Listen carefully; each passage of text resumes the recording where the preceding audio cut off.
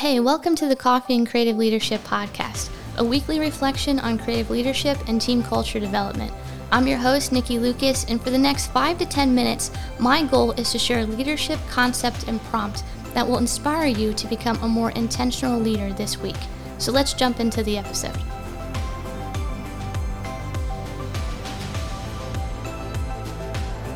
Welcome everyone, this is episode 12 of the Coffee and Creative Leadership Podcast. Thanks for joining me again as we dig into another topic.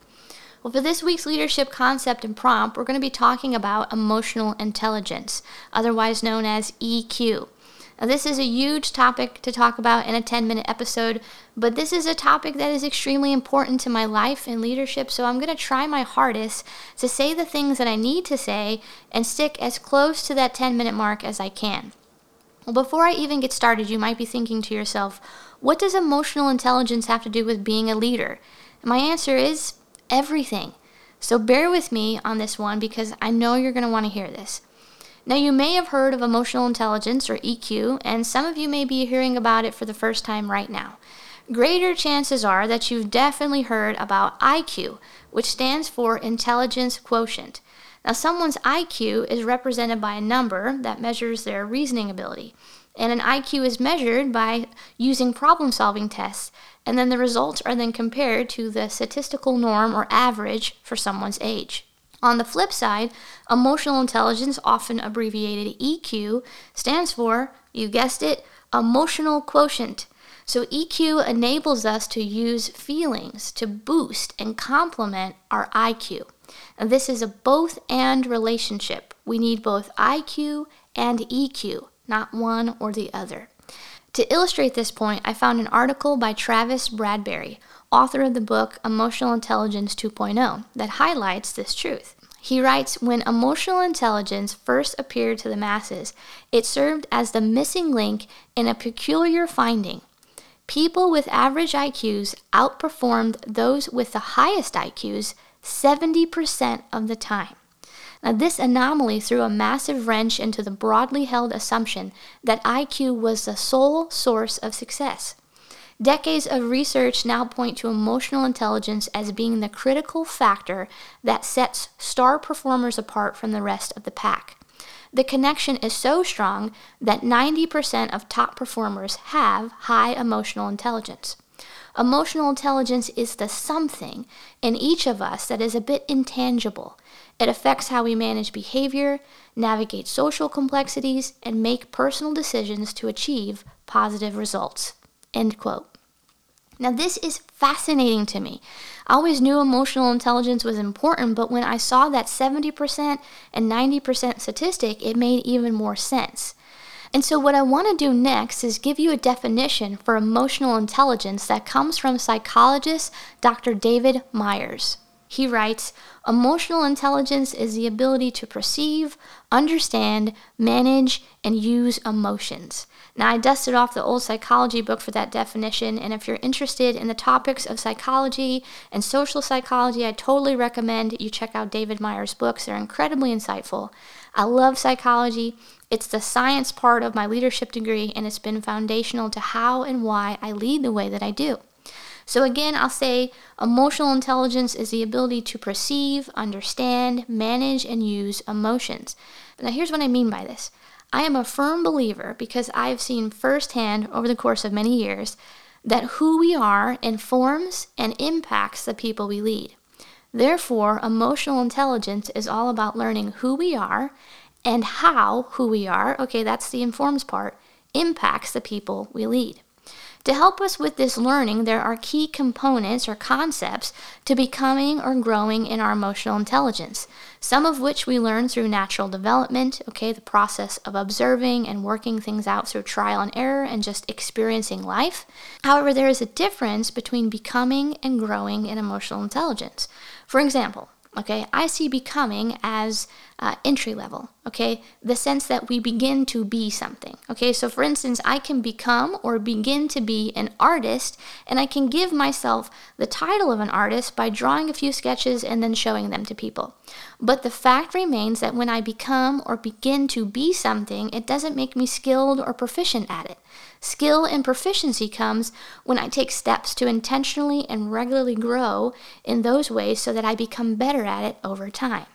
So while we become emotionally intelligent at an entry-level sense through the natural means of experience and getting older, I believe we grow in emotional intelligence through intentionally putting in the mental and physical work that it takes to become good or skilled or proficient at exercising emotional intelligence throughout the various situations that we encounter on a daily basis. Friends, I have seen people in their 30s exercise a higher level of emotional intelligence than people in their 50s. It's not solely about age, it's about what we do with our experiences that helps flex our emotional intelligence muscle so that it becomes stronger every single day. Makes sense, right? Well, let's start with a brief overview of what I found to be the most important concepts of emotional intelligence. Now, if you look into this concept on your own, you'll find variations of these, but this is how I break them down and what I coach people through. The first concept is self-awareness. Now, I've got a lot to say about this, okay, but here's how I'll sum it up.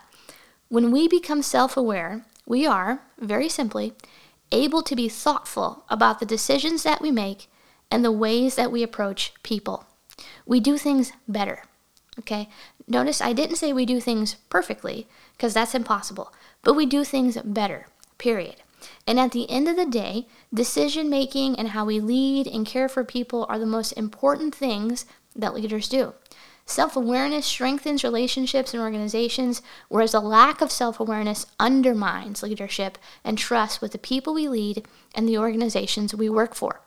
I explored this topic a bit in episode 6 on how to coach your team, and in that episode I gave 3 questions to answer to start the process of becoming self-aware. I recommend you listen to episode 6 next if you haven't already. Now, self-management is the next concept, and again, a lot to say here, but some of the basic concepts of self-management have to do with understanding your motivations and emotions. So with motivation, this involves understanding what motivates us to do something for ourselves and for others. Okay, those internal motivations then lead to external actions, usually, okay, unless you lack motivation. A lack of motivation is procrastination, which has the ability to derail or set you back from growing and becoming your best self. And then within the concept of motivation, we have these sub-concepts of managing time and goals. And again, these are 2 areas that all successful people learn and work hard to manage well. And then within self-management, we have the concept of emotions. Now, the truth about emotions is that they're often associated with the negative side of the word emotional or being emotional, okay? Which is usually associated with a person reacting poorly or recklessly towards another person or a situation. And in this case, emotions are sometimes considered a weakness, okay? Instead, critical thinking and logic, okay, that's the IQ side of things, is considered the superior alternative when it comes to making decisions and leading people. Therefore, we often think, we have to suppress our emotions. But I will tell you this, my emotions, both the positive and negative ones, have the ability to help me lead better because they make me more self-aware and more others aware.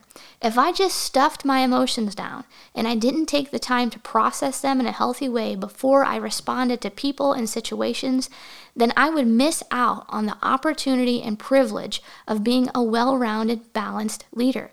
My emotions help me lead better, and they can help you lead better once you identify which emotions you experience the most and what triggers them. And then the next concept is social awareness, or what you could call others awareness, all right? I chose social awareness because I felt strongly about keeping that S alliteration going. Okay, so social awareness or others awareness.